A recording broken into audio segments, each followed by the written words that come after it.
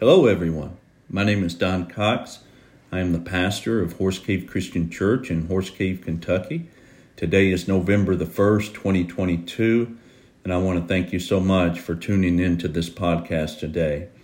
In Matthew chapter 25, Jesus starts his famous Sermon on the Mountain. And in verses 13 and 14, Jesus tells his disciples, "You are the salt of the earth and the light of the world." Now, there are several different directions one can go with this text and still be true to it. The direction I want to go today is our duty as Christians to play a role in how America works. That we as Christians have every right and duty, according to this text, to play a role in how our country goes forward. It is undeniable that there is a moral rot in America. This is primarily due to the breakdown of the institutions God instituted: marriage, family, government, and the church. These institutions were given by God for the good of mankind and for God's glory. Civilizations only work well when these institutions operate in the confines of how God has defined them. That God made man and woman, that he made them upright, he made them in his image, that God instituted marriage between a man and a woman, that the family in these confines is the foundation of all civilization, that government is to be true and just, based on God's laws, and that the church exists for the good of its body and to proclaim the gospel throughout the world. However, when these institutions are redefined, civilizations start to break down. They start to rot. This is what we see in America today, a slow rot. And the question is, can this be turned around?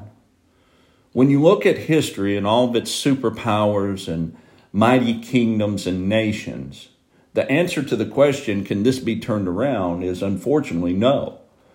This is based on history. Some of these civilizations rotted very quickly and some very slowly. As Christians, we look at Israel, who defended and defeated very, very large armies, many times its size. We see that when they started to turn away from God and his laws, they started a downward spiral. And God eventually said enough, and he wiped them off the world map. Is America in the same predicament? Maybe we are. Should we give up? I don't think so. I really don't. So what can we do?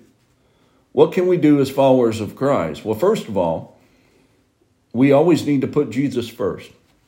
We have to be fully committed to Jesus and his church. Second, we can exercise our right to vote. The election is next week. Now, if you know me, especially in church as a pastor, you know I never talk politics in the pulpit. I never do that except for poking fun at each party.